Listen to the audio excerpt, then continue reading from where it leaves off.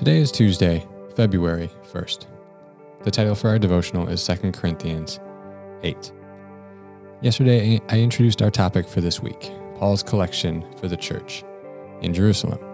Remember, this previous Sunday, we had a Serve Sunday where we packed meals for kids around the world. So this week in the devotional, we're talking about service and serving the poor among us.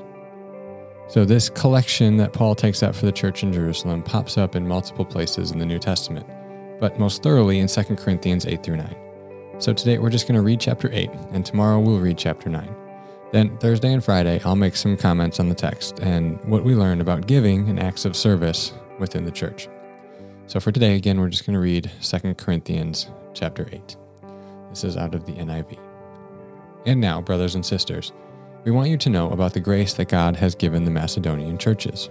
In the midst of a very severe trial, their overflowing joy and their extreme poverty welled up in rich generosity. For I testify that they gave as much as they were able, and even beyond their ability. Entirely on their own, they urgently pleaded with us for the privilege of sharing in this service to the Lord's people. And they exceeded our expectations. They gave themselves first of all to the Lord, and then by the will of God also to us.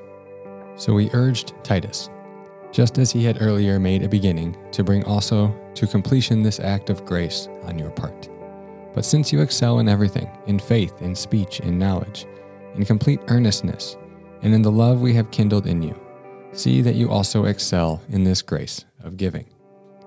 I am not commanding you, but I want to test the sincerity of your love by comparing it with the earnestness of others.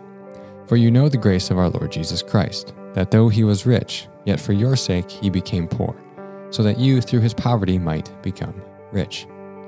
And here's my judgment about what is best for you in this matter. Last year, you were the first not only to give, but also to have the desire to do so. Now finish the work, so that your eager willingness to do it may be matched by your completion of it, according to your means. For if the willingness is there, the gift is acceptable according to what one has, not according to what one does not have. Our desire is not that others might be relieved while you are hard-pressed, but that there might be equality. At the present time, your plenty will supply what they need, so that in turn their plenty will supply what you need. The goal is equality. As it is written, the one who gathered much did not have too much, and the one who gathered little did not have too little. Thanks be to God, who put into the heart of Titus the same concern I have for you. For Titus not only welcomed our appeal, but he is coming to you with much enthusiasm and on his own initiative. And we are sending along with him the brother who is praised by all the churches for his service to the gospel. What is more, he was chosen by the churches to accompany us as we carry the offering, which we administer in order to honor the Lord himself and to show our eagerness to help. We want to avoid any criticism of the way we administer this liberal gift, for we are taking pains to do what is right, not only in the eyes of the Lord, but also in the eyes of man. In addition, we are sending with them our brother, who has often proved to us in many ways that he is zealous, and now even more so because of his great confidence in you.